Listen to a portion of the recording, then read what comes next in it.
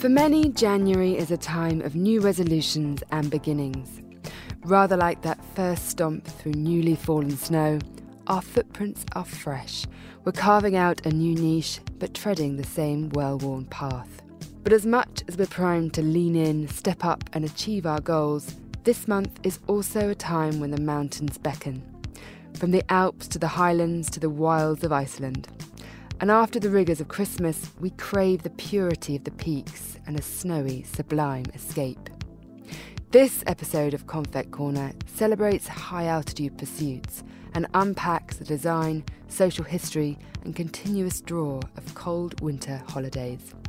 I'm your host, Sophie Grove, and this is Confect Corner.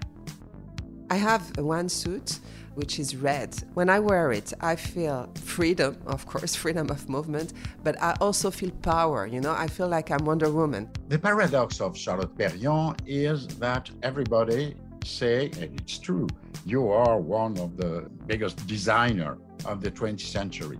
And when you say to Charlotte, you are designer, she said, no, I'm not designer, I'm architect.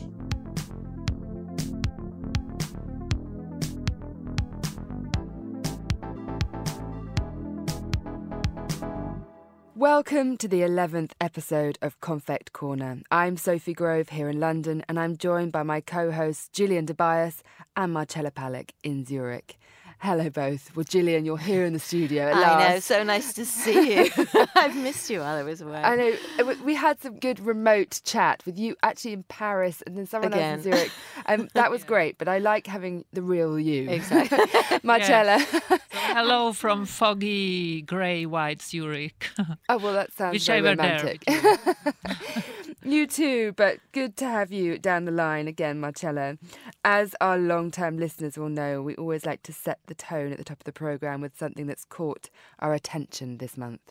Gillian. Well, again, I was back in Paris and I was working on a series of films, but I did manage to have an afternoon free and I just sort of wandered around the Marais, turning corners at will, and I just discovered in a courtyard my just perfect shop, and it's dedicated to pastel colours, pastel paints. It's called La Maison du Pastel. It has a 300-year heritage. It's the oldest manufacturer of pastels in the world, and they're all handmade and hand-rolled, and they're packaged in little boxes in, I think, 1,600 different shades of pastels. And the original pastels Degas worked with, Whistler worked with, like it was a favourite of Villard. And I just found this sort of inner peace just looking at these colours, and it just gave me inspiration to think, do you know what, I don't paint, I've never painted, but maybe next year is the year I get some paper and just play. Doesn't matter if it's good or bad, but just play with colour. So that was very exciting. I was talking to a friend about this. You can become a colourist just from exposing yourself to this nuance of what blue or what red. It doesn't matter if you're not actually an artist, but you're just in that world, and then you can bring it into your wardrobe or into your home, and it's just thinking about colour in a different way. If you don't necessarily have inherent artistic sensibilities, you can be really intimidated by painting, which I always was. I don't paint. I just think it's not really about that. It is about the pleasure of the colour, isn't it? Surely. And Marcella, you've also been in Paris this month. Yes, well, we stay in Paris. I'm sorry, but I'm not sorry, actually. So last week, I've attended the Chanel Métiers d'Art show at Le 19M, Chanel's new space for arts and crafts in the 19e arrondissement in Paris. The collection by artistic director Virginie Viard for pre-fall next year, that means will be in stores from June, was an amazing celebration of all the ateliers of arts and crafts Chanel is working with and are supporting. I mean, there are embroiderers, pleaters, flower experts, milliners, shoemakers. It's incredible. And with visiting and observing the experts in their light-filled ateliers, I realized how rich and old their savoir-faire is.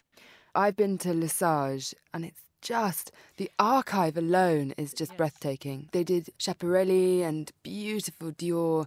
They work across all the couture houses, which is it's not only something Chanel. interesting, actually, because Chanel have promoted them, but none allowed them to kind of spread their wings as well, which is rather nice. Yeah. I think you were there too, Gillian. I was, that's what I was filming, and it was so hypnotic to watch the rhythm of these expert craftspeople working with their hands, and it's la main, that just kept on being the recurring thing, the importance of la main, working with hands, and the beauty of the intricate work with feathers, with ribbons, the shoemakers, the hat makers, and the absolute passion that these artisans have for their skill and their trade, and the fact that they're not just the older generation. I was so impressed with how many younger people were there learning these skills. So there is a future in it, without doubt. You know, it's one thing talking about craft, but how are these things actually made relevant to a modern audience? Yeah, and actually they looked very, very easy, you know. It wasn't like you're expecting like couture, but it was very easy worn. But looking at it close, you saw all these details, those crafted details, which were amazing. But you think those experts are doing just their job on a very, very high level, but actually they have also to be very, very creative. Means like an artistic director like Virginie Viard, she has a crazy dream, and they have to find solutions that make it work, you know. So this was an aspect that I realized by observing them. They are very, very creative, actually. And Sophie, moving on to you, what are you going to share with us today? So I went to the British Museum this weekend, and I was in the sort of British ancient Iron Age section looking at jewellery, and it was just so beautiful. Like, there were these incredible hoards of gold, amazing sculptural torques and bracelets that looked like you could just pluck them from the cabinet and wear them out, you know, to a party and look exquisite. And they're 2,500 years old. So I had these moments of complete awe and wonder standing in these dark, beautiful corners of the museum and thinking about these amazing metal detectives, really, who'd dug these things up, just, you know, diligent, very wonderful people throughout the years. Have found this one, the Snettisham Great Torque.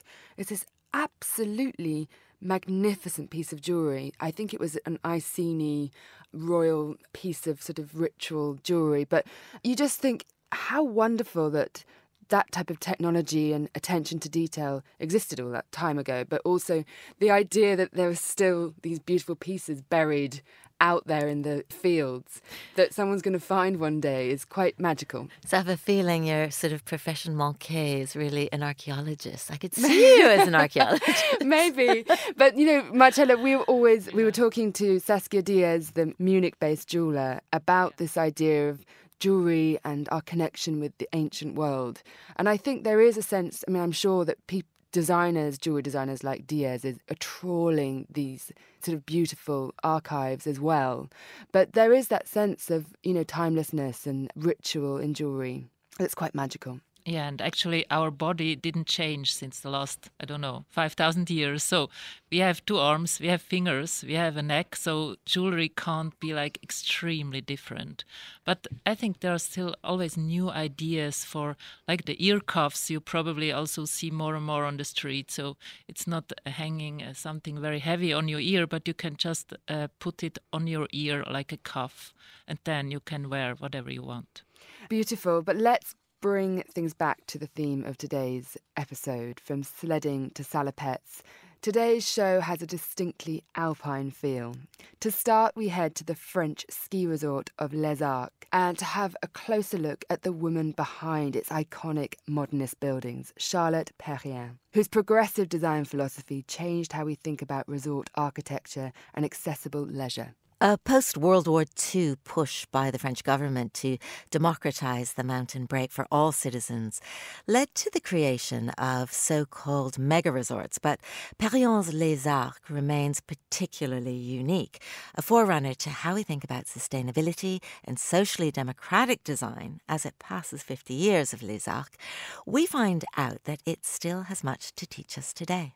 Joining me to talk about the legacy of Les Arcs and Perriand's designs are Jacques Barsac, documentary filmmaker who co-runs the Perriand Archives, and American scholar and editor of Charlotte Perriand, An Art of Living, Mary McLeod, both of whom knew Perriand personally. Really, I think a lot of our readers will know Charlotte Perriand and her work. And as one of the leading modernist designers of the 20th century. But for people who don't know her work, could you briefly introduce her as an architect and designer? Essentially, Charlotte spans the 20th century. I would say that she was a leading force, a very strong presence, and much more than just interior design and furniture. And I think Les Arcs is evidence of that. She started off, as many of you know, attending a women's decorative art school in the 20s, then got very brave, knocked on Le Corbusier's door, resisted his first turn down. Everybody knows that phrase, we don't embroider cushions, but came back and he saw her amazing installation at the Salon d'Automne, a bar in the attic based on her apartment, and hired her. In 1937, after disputes with Le Corbusier, she leaves the office and begins some practice, including a little chalet interior in the mountains. And I should just say all along, the mountains are a constant theme for Charlotte. She loved to ski. She skied with people at the office like Sakakura, and the mountains, which she knew from growing up as a child, were very important to her. And I would say her aesthetic evolves, but there's something continuous. If it's very sort of committed to the machine age in the 20s, there were always an interest in the vernacular texture, wood, which comes much more in the 30s. And what I love about Les Arcs is the combination of embracing modern technology with this dimension of human touch, pine furniture, and the use of local craftsmen. Now, Jacques, we know Charlotte Perriand, but this Les Arcs project was much later in her career, and she was really directing a large infrastructure project and a big scheme up in the mountains. Can you tell us a little bit about this episode in her career? Well, the paradox of Charlotte Perriand is that everybody say, and it's true, you are one of the biggest designer of the 20th century. And when you say to Charlotte, you are designer, she said, no, I'm not designer, I'm architect. And it's a point very important because she don't work like normal designer. José Luis Sert writes something very good about Charlotte Perriand. She said Charlotte Perriand is an urbanist of the house, of the logis. And in fact, she is an urbanist. And when you look, for example, a lot of all the conception of Charlotte, Les Arcs, or Maison de la Tunisie, or other things, it's like a town. It's a little town at the scale of a house, About Les Arcs is the great, great work of Charlotte Perriand. She worked during 20 years, more than 20 years in Les Arcs. And all the idea of Les Arcs come from the year 1930. Everything. In 1930, she was at the beginning of the story of urbanism, and she has a very interesting reflection about urbanism and mountain. It was a politic project.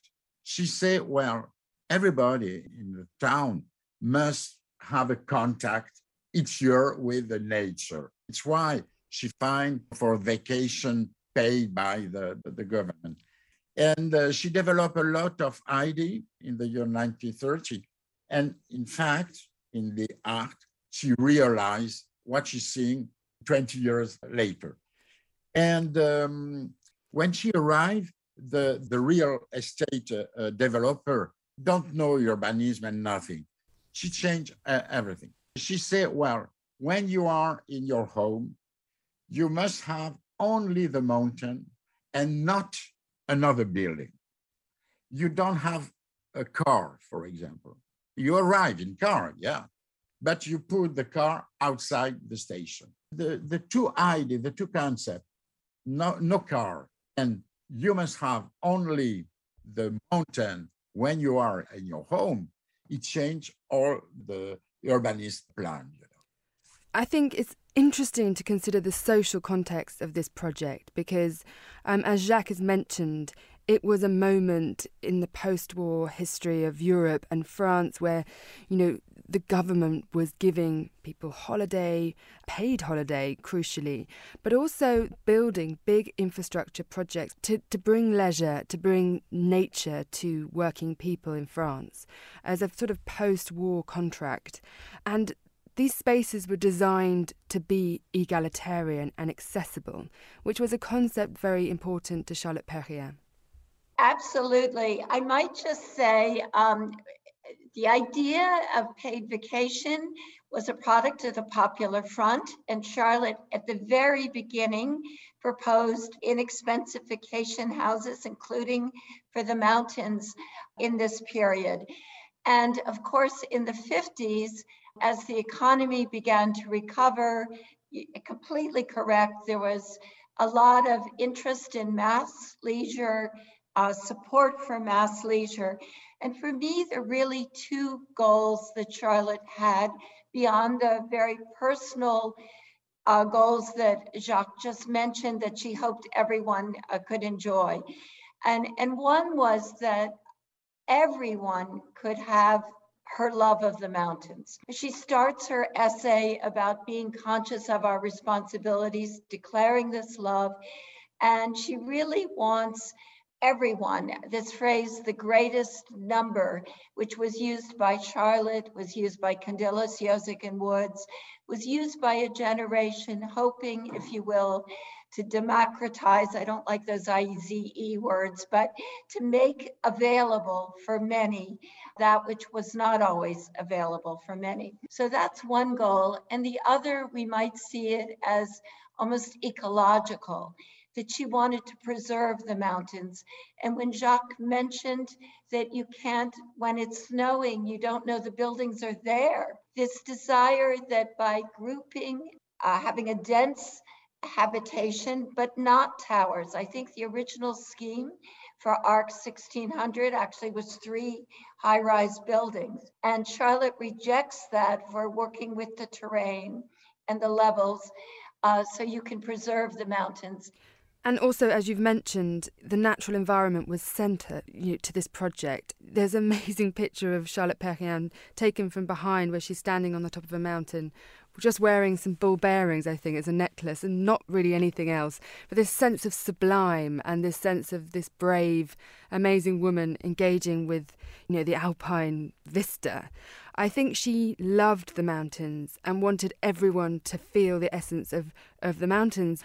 So there was a sustainable, ecological edge to this project, which is very much before its time. Do you think that, Jacques, do you think that Charlotte Perriand really was a trailblazer in that way, coming before some of these trends that we're seeing now? She published in 1935 very interesting things. She takes the example of the house in Norway. The house was the 15th century. And she said, we must build a new building in the mountain and put grass and terre, earth, on the top of the construction for isolation. And all the first project in Les Arts, the architecture, she wanted to put grass on the top and earth for the isolation. And we have in the archive research with solar energy. And for example, the most interesting building she do is Versant Sud. You have 1,000 studio in the mountain, and you have grass on the top of all the studio. For Charlotte, the environment was the center of his preoccupation.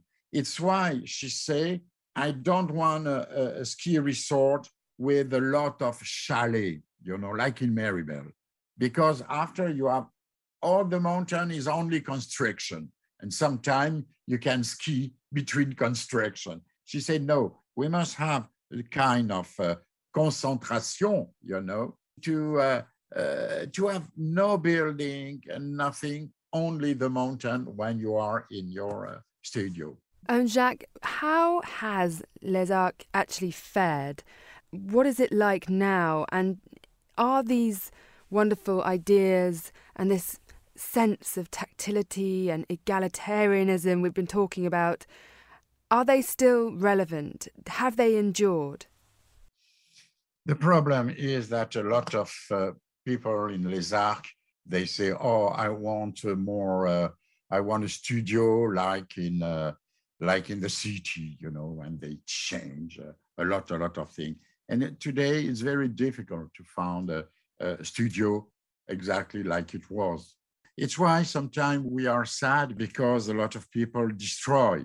And after 1 or 2 or 3 years after destroy the studio like it was, they say, oh, it's not very good like this. But it's too late. It's too late. And they say, oh my God, when I see on the market the furniture are very expensive, we are very stupid. Yes, they are very stupid. There is a Japanese girl, she loves Charlotte, and she buys a studio, and she come back exactly like at the original.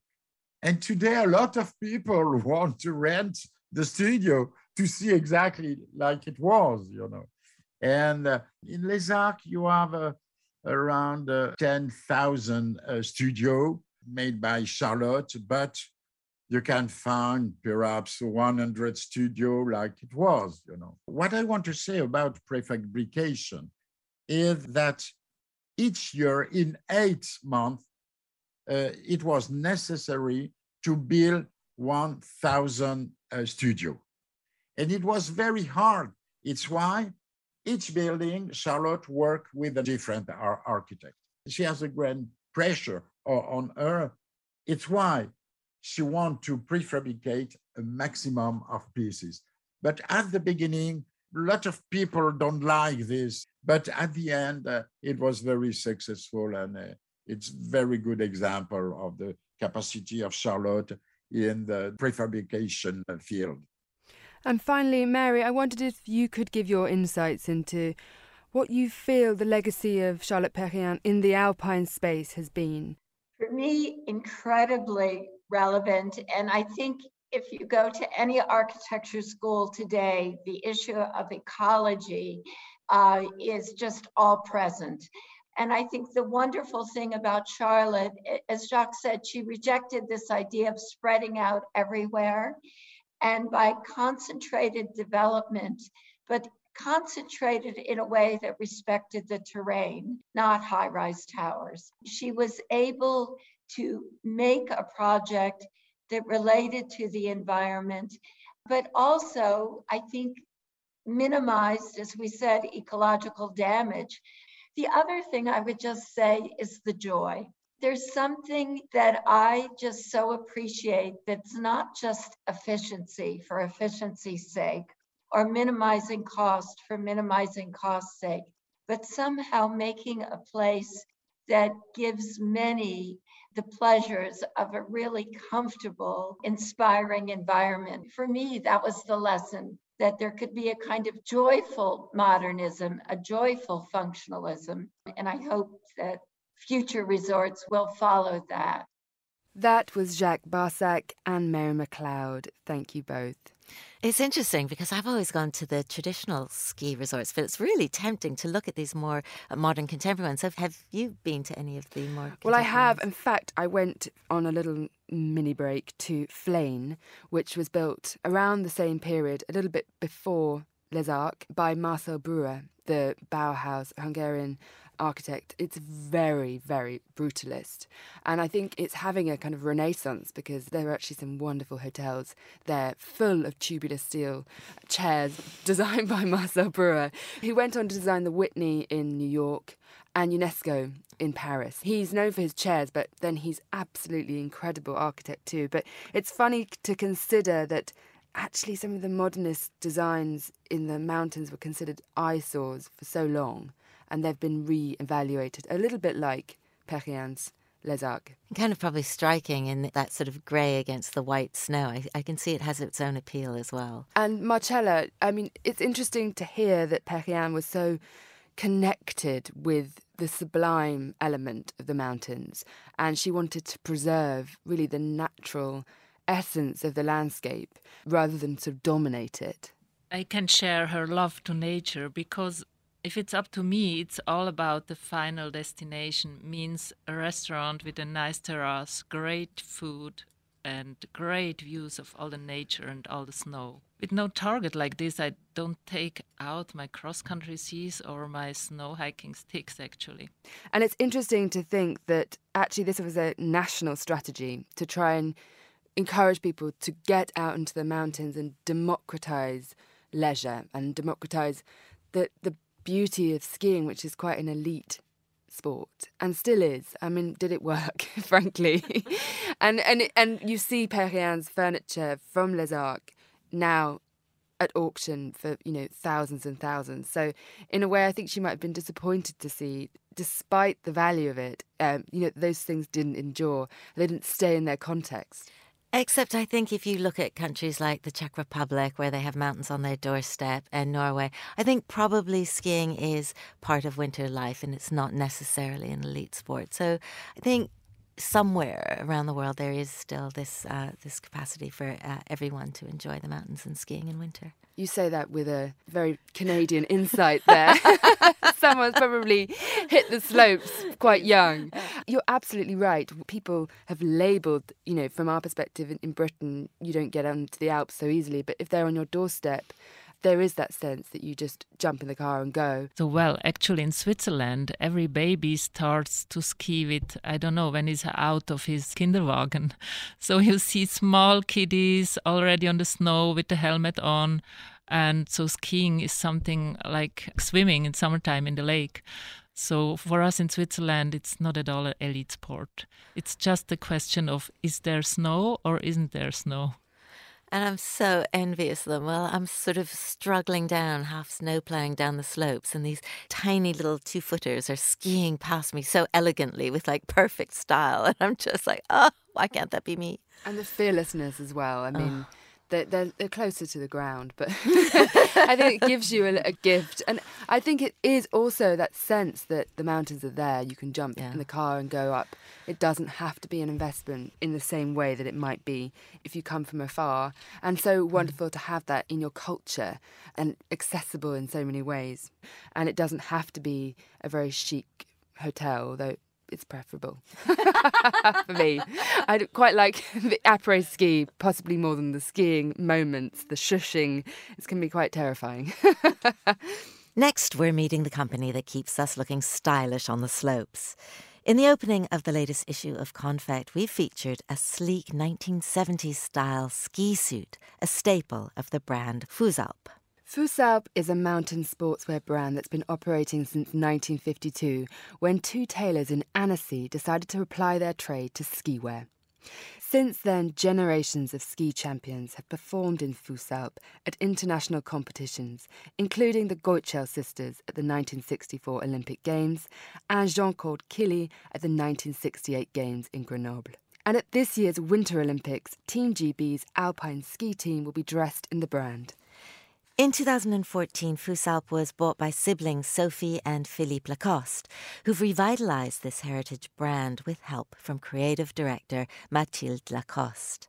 While they're sticking to Fusalp's traditions by keeping the focus on good-looking, high-performance mountain wear, there has been a big focus on collaboration too.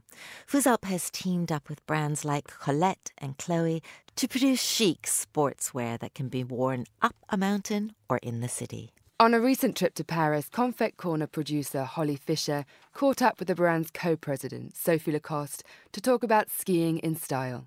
Fusalp is just a fantastic brand that is really part of our French history. And at the same time, it has deeply rooted in itself a very great modernity and fantastic innovative capacity. And that's very interesting because Fusalp accompanies people in their everyday life with products that gives mobility, ease, comfort, and at the same time elegance, line, silhouette, kind of chic à la française that allows people to feel good in these garments and to feel beautiful. And what was your relationship with the brand before you came on board? You know, my mother was born in the Alps, in the French Alps, so my brother and I are very, very close to the Alps culture, and Fusalp is part of this culture. It's a childhood memory, and it's always very, very precious to be able to reconnect with these kinds of memories. And what we liked a lot about this brand was its very strong aesthetic identity, line, silhouette, elegance, but connected with technicity. That's the interesting part of it. It's always elegance linked to technologies, to technicities. And that really was a great attraction to us. And also its potential was incredible. It's a strong DNA that really allows us to project it into the 21st century with very contemporary values. But since you've come on board, you've been breathing some fresh air into the brand by doing some amazing collaborations with the likes of Chloe, and I wondered if you could tell us a bit about that collaboration. It's a beautiful collaboration that we like a lot because, in fact, we have our designs, our products with all the Chloe colors, all the Chloe codes that are linked together. And it's always very important when you make a collaboration. It's only our second collaboration because the first one was with Colette. We made that capsule collection, and the second one is Chloe. So they're like 5 years in between because we didn't find any collaboration that would be interesting enough for us to invest ourselves, our times, our teams into it. And we felt that Chloe, we were born the same year, in fact, 1952, and we have the same values, we accompany the same woman, in fact. And so we felt we could really tell a story together. I feel like that collection really sort of pushes the boundaries of what ski wear can be and look like. And I wondered how hard it is to convince people to wear something that's maybe not completely traditional ski wear on the slopes. No, it's not that hard because people want to get disruptive clothing. So I have one suit, which is red, that I like a lot. And it's very nice because when I wear it, I feel freedom, of course, freedom of movement, but I also feel power, you know. I feel like I'm Wonder Woman, walking with my ski shoes and with all that. You feel really well equipped, yeah, and sure. And it's a feeling of power, and it's very, very interesting.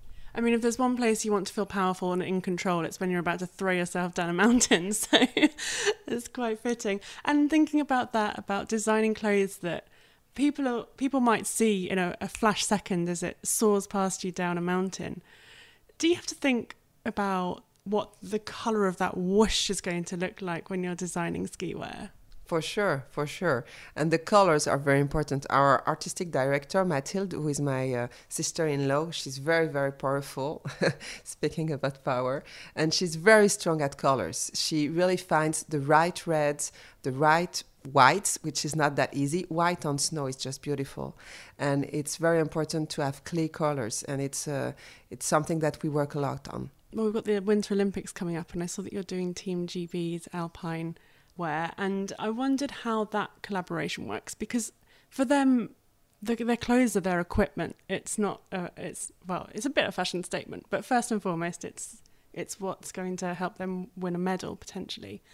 And so how does that collaboration work? Do they try things on and give you feedback? Do they wear the clothes and say, I need to breathe a bit more or I need to move a bit better? How does that work? No, they're very happy with the clothing that we gave them. You know, historically, Fusalp was the creator of the first racing suit in the 60s with the French team, and it really was created to help the French ski team to perform.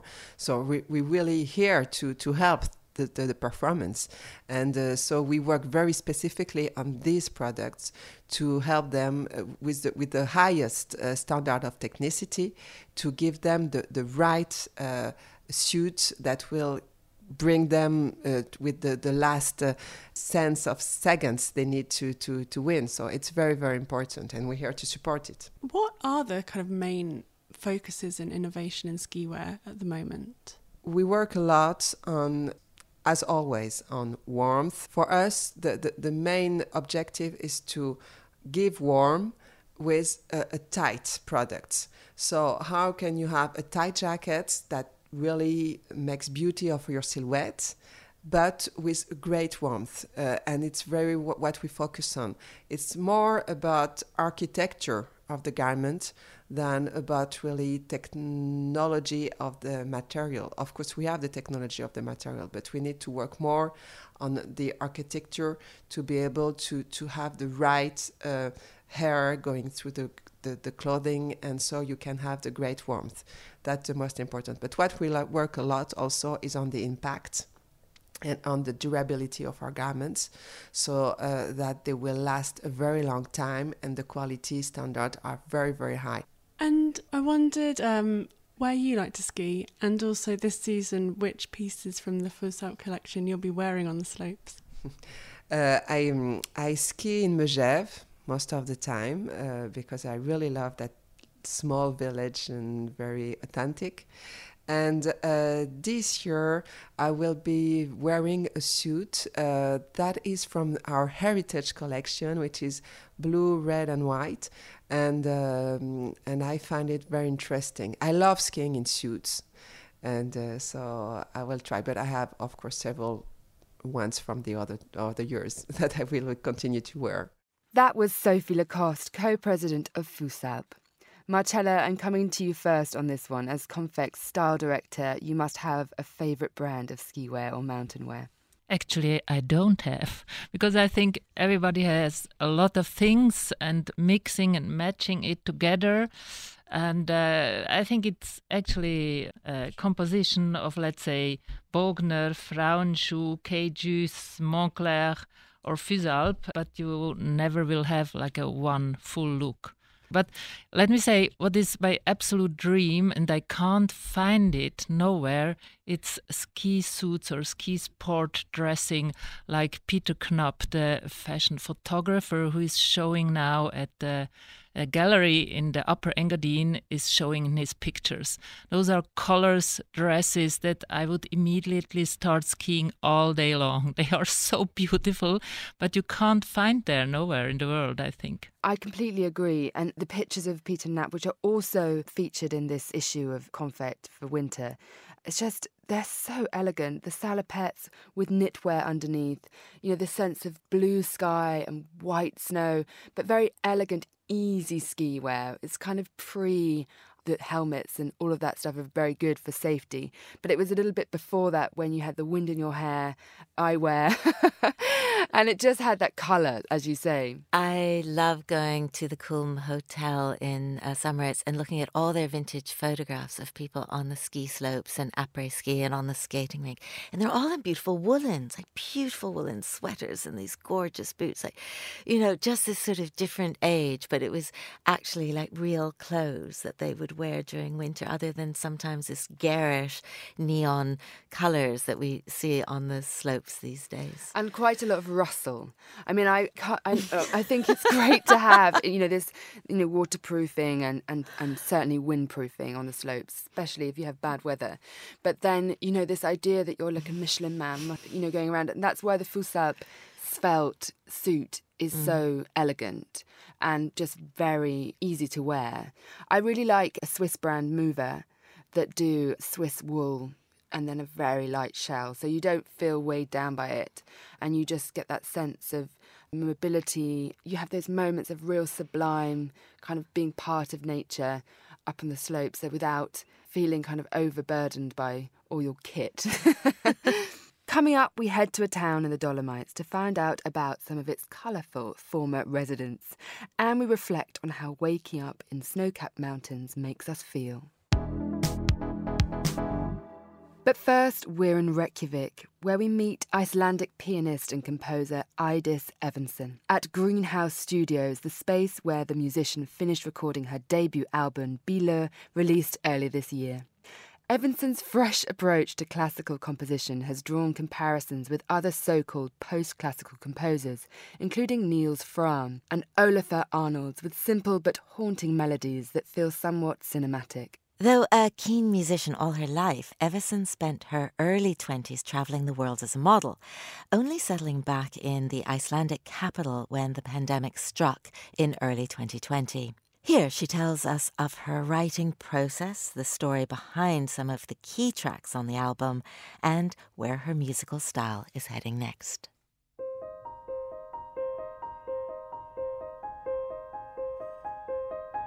I grew up in a small town in the north called Blönduós. It's a town with a rough population of 800 people.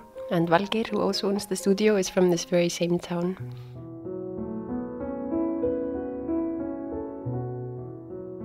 My family has been just, they love music and all these different genres. So, I always remember music being in the house growing up, that being jazz or classical or Led Zeppelin or Pink Floyd or anything. My older brother, he's in a death metal band, multiple death metal bands. So we're all just great lovers of music. And then throughout my travels, I've just been putting all of my experiences emotionally into music. The way I compose is that it's usually I start with improvisation. So there's, some sort of landscapes or some sort of inspiration that I take. I am hugely inspired by the surroundings of where I'm from, up north. So sort of very isolated place and heavy and harsh weather conditions and beautiful sweeping mountains and all these colors and textures.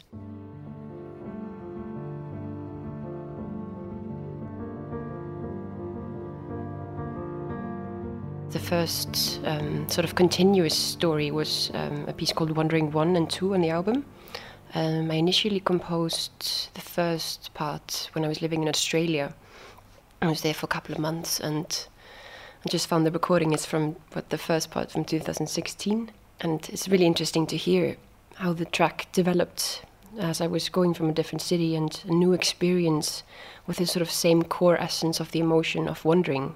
No specific destination in mind, but just being on the road and taking everything in as you're going.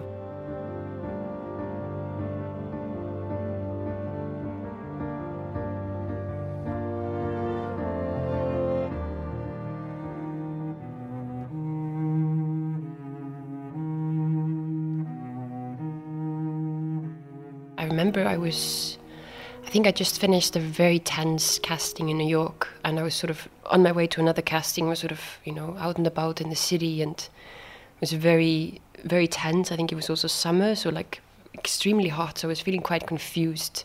And then all of a sudden this rhythmical point, the time signature of circulation just came to me, and I just had my little book with me and just wrote down the time signature, and as soon as I got home, I just written down this piece, and I just felt, okay, this just has to be a string piece.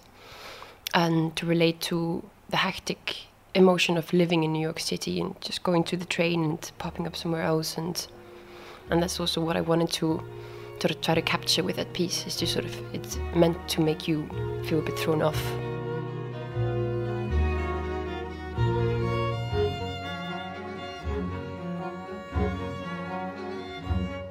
I really want to broaden my sort of spectrum of composing. At the moment, I'm a bit like old-fashioned in the way of how I write music. So I only got my very first computer a year ago. So just when COVID was starting, and I'd never owned a computer before, and was just always writing everything down on a piece of paper. So being able to use all the programs and like teaching myself like Logic and everything for the first time was like, wow, this is a whole different world. So I'd love to definitely experiment with the electronical side and compose with different instruments as well. Like woodwinds, for example, maybe work with some poetry. But I do feel actually with writing on a piece of paper sort of has helped me so much to actually have that overview, that it's kind of like a meditative process for me, just writing down one note at a time and sort of figuring out how the full harmony is.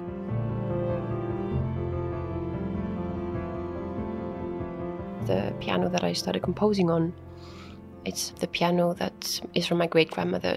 It's an upright piano. It's, 120 years old. And it's actually built up like a grand piano. So it has, it's a 3-stringed upright piano. So it has much more depth than usually. It's been in my parents' place for a few years now. Nobody's been performing on it. So I really want to redo that piano, and hopefully when I have my studio set up here in Iceland, to be able to have that sort of really, really, really deep texture of the piano. It's beautiful. It knows me so well, better than myself.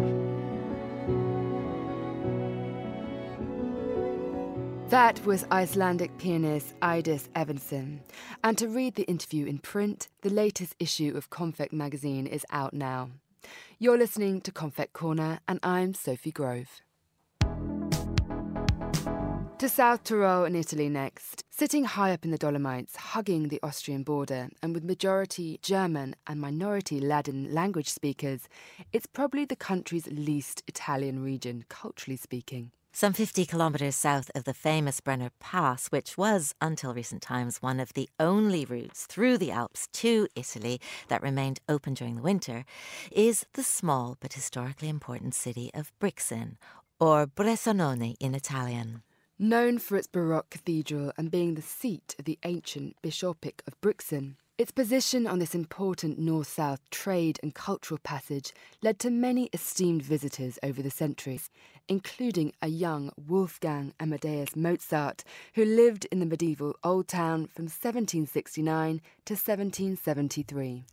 Before that, however, Brixen hosted an even more unusual guest. David Pleasant went along to the immensely atmospheric Hotel Elephant and spoke to the owner, Michael Falk. They began by discussing this most storied establishment's name and the exotic guest it came from.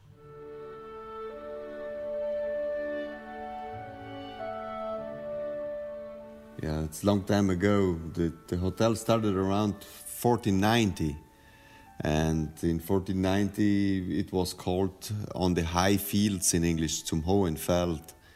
And then in 1551, the King Johann of Portugal gave to his nephew, the Archduke Maximilian of Austria, an elephant as a wedding present. And Maximilian had to go to Spain to catch up his present, and on the way back, he decided to pass the Alps in wintertime. It was the right period to pass the Alps because there was a lot of snow, it was cold, and so they were looking for a place where they could rest, where they found a decent kitchen, where they found a place for this elephant. And so they found us. And you imagine, to see an elephant in that period, 1551, was something extraordinary. And after 2 weeks they left, they went then to Vienna, and then the owner of that period, André Pösch, said, now I'm gonna call it Elephant.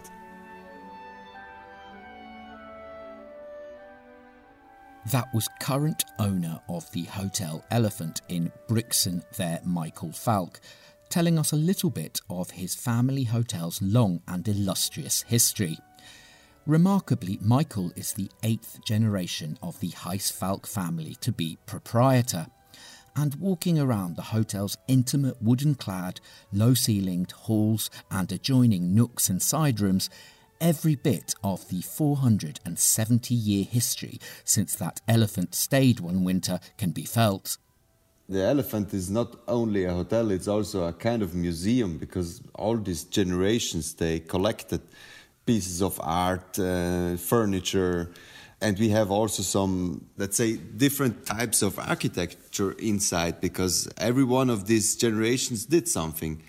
Like the Stube you ate inside, it's from 1882. The Stube, which is a largely wood-panelled room, often with an iron or ceramic stove in one corner, is a key component of any traditional Tyrolean home or inn. At the Hotel Elephant, the centuries-old Stube is used to house the acclaimed restaurant. Sitting by the ornate porcelain stove, looking through the antique glass-panelled windows onto the rooftops of Brixen is a perfect place to enjoy a glass of wine, for which South Tyrol is also famed. Yeah, some parts, they remained really like that, because the Stube from 1882, it was this wood paneling carved, and Then we decided to do a new Stube. The next one was made in 1971. And now we got the Michelin-starred restaurant, what we did in the kind of same way, but in a modern style in 2017. In fact, 40 years ago, in 1971, the Hotel Elephant hosted travel writer Joseph Vexberg, who was writing for the New York Times. Vexberg spoke glowingly of both Brixen and its most venerable inn. He even commented on that Stube, saying a new, completely wood-panelled dining room has just been installed, describing that the wood is still bright, and then perhaps joking that the wood will be dark and lovely by the year 2029. Fortunately for today's visitors, the wood in the Hotel Elephant's Stube has mellowed considerably quicker than Joseph Vexberg predicted in his article. Another feature of the hotel 40 years ago was the famous Elefantenplatter, served by its chefs. Vexberg describes this as an enormous arrangement prepared for at least 4 persons. Consisting of boiled beef, smoked pork, roast veal, ham, grilled liver, steak, pork chops, sweetbreads, beef tongue and Wiener Schnitzel, the elephant platter was not for the faint-hearted or vegetarian diner. So is this meat feast still on the menu today? We stopped it around 10 years ago because the eating habits, they changed completely. This was a mountain of meat. And in that period, we had still our agriculture, our farm, we had our porches, And so if somebody left something at the restaurant, you brought it directly to the animals. And in this period, to do like a waste, it's not right. But it was great. If you see the pictures still, what we have, this platter with this mountain of meat. On the top we had, there was a chicken with a kiwi on it. So The food offering at the Hotel Elephant might have changed with the times, but thankfully much else has been retained, not least the comfort and welcome that comes with the knowledge of the generations-old management being on call. This longevity makes the place exceptional even by local standards. We try to transmit our love of this property. And you feel it also with our employees. Employees, they love to work inside, they love to transmit this history.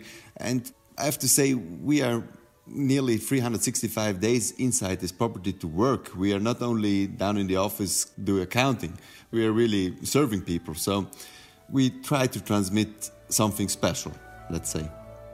For Confect Corner in Brixen, South Tyrol, I'm David Pleasant. And now for a final thought, a bit of cold comfort. Writer Gabriel Prodel relishes the pristine early morning snowscape and builds a collection of sensory memories to sustain him in the height of summer. In the children's book Frederick, while all the other mice are storing up food, Frederick the mouse collects words and colours so that he will be able to recall summer in the depth of winter. I never got the premise of Leo Leone's tale. The summer is so intense that everyone knows what it feels like. Everyone knows the smell of dry hay, of chlorine in the outer bowl, of greasy French fries. But how does Frederick recall the smell of snow? What does fog taste? Winter is more tender, more nuanced. I want to collect supplies for the scorching summer. So instead of sitting on a hot stone like Frederick the Mouse, I go for a walk in the snow. First thing in the morning, I put on a knitted woolen sweater and sturdy shoes so I don't slip on the ice.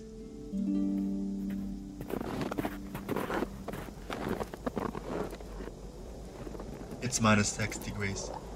The fog hangs here in the valley. My goal is a summit nearby, just above the clouds. I could be the first to see the sun today. When it has snowed all night, I like to get up early to take a walk on the countryside. In the morning, I can feel the fresh snow before the cars turn into mud. I can hear the trees creak under the weight of snow until it melts. I can taste the winter air before it thaws. In the morning, the winter is still as the night left it. The morning is the most honest. I have decided on a flat forest path that leads past wind turbines that churns the icy fog with their massive rotors. In the snow I recognize the trail of a deer, which seems to stop in an abyss. Did the animal climb into the ravine? Did it jump? I want to follow the trail, but soon come across a snowdrift that I cannot cross. The wind has scattered the fresh snow along the way, and grooves have formed. 6 pine cones have fallen on the ground and formed an almost perfect circle. When I walk, I try not to think about anything, but I never succeed. I think of the jackdaws sitting in the trees. Are they cold? Or the deer that left the trail. Did he sink into the snow and suffocate? I also think about whether someone has already been to the summit today. Anyone who left before me? Think about anything, you should learn how to feel your breath, but my breath freezes. Thence steam wafts around my head. My thoughts are heavy. What are my items on the agenda today? Who do I have to call when I get back? What should I cook tonight? Who do I want to be? The further I climb, the clearer the cold becomes. The fog is dry and fine, the sun has almost conquered it. The forest is getting thin, and I can already see the ridge that I want to walk along. I see how the wind pulls over the ridge. The fresh snow is smooth, like a stretched cloth. I look forward to being alone on the summit. I like being able to look back at the way I've come. I like to see the little houses and cars and streams that flow tender and blue like veins. At the top of a mountain, I feel very small but also big because I'm the highest. Only a ridge separates me from the summit. I can already see the cross that marks it. I haven't met anyone so far. Most are probably still asleep.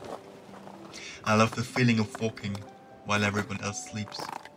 The feeling of having already done something just as others getting out of bed.